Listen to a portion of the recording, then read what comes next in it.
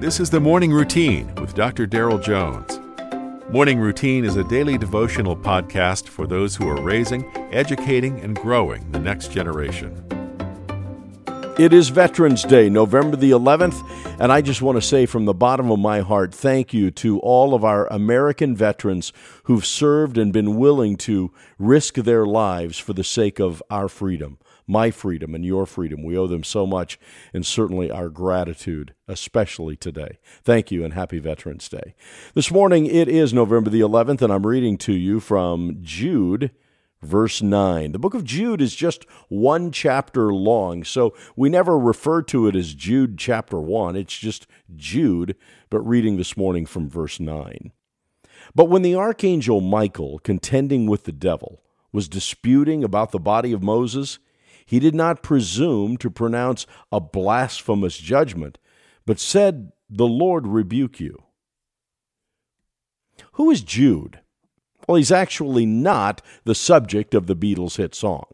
He's also not Judas Iscariot, the one who betrayed Christ. No, Jude that we're talking about is the half-brother of Jesus. Same mom, different dad. As to the contest about the body of Moses, it appears that Satan wished to make the place of Moses' burial known to the Israelites in order to tempt them to worship Moses.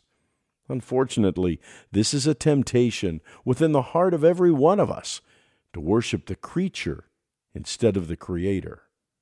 The inference in Jude verse 9 is that the manner of Michael's fight is a model for spiritual warfare. God hasn't called us to judge the devil, to condemn the devil, to mock him or accuse him, but to battle against him in the name of the Lord. Michael the archangel carefully weighed his words even against the most wicked of fallen angels. Michael was wise enough to allow God to fight the battle, and you and I should do the same. Simply put, we should always keep Jesus between ourselves and the devil. Paul points out in Ephesians that you and I don't wrestle against flesh and blood, but there are divisions of a hierarchy in the demonic realm. The bottom line is that the weapons of effective spiritual warfare are God's weapons.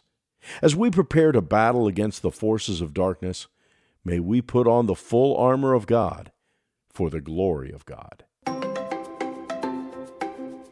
You've been listening to the Morning Routine, brought to you by the Herzog Foundation and hosted by its president, Dr. Daryl Jones. For more information, please visit herzogfoundation.com. To receive the Morning Routine as a daily email, sign up at morningroutinepodcast.com. See you in the morning.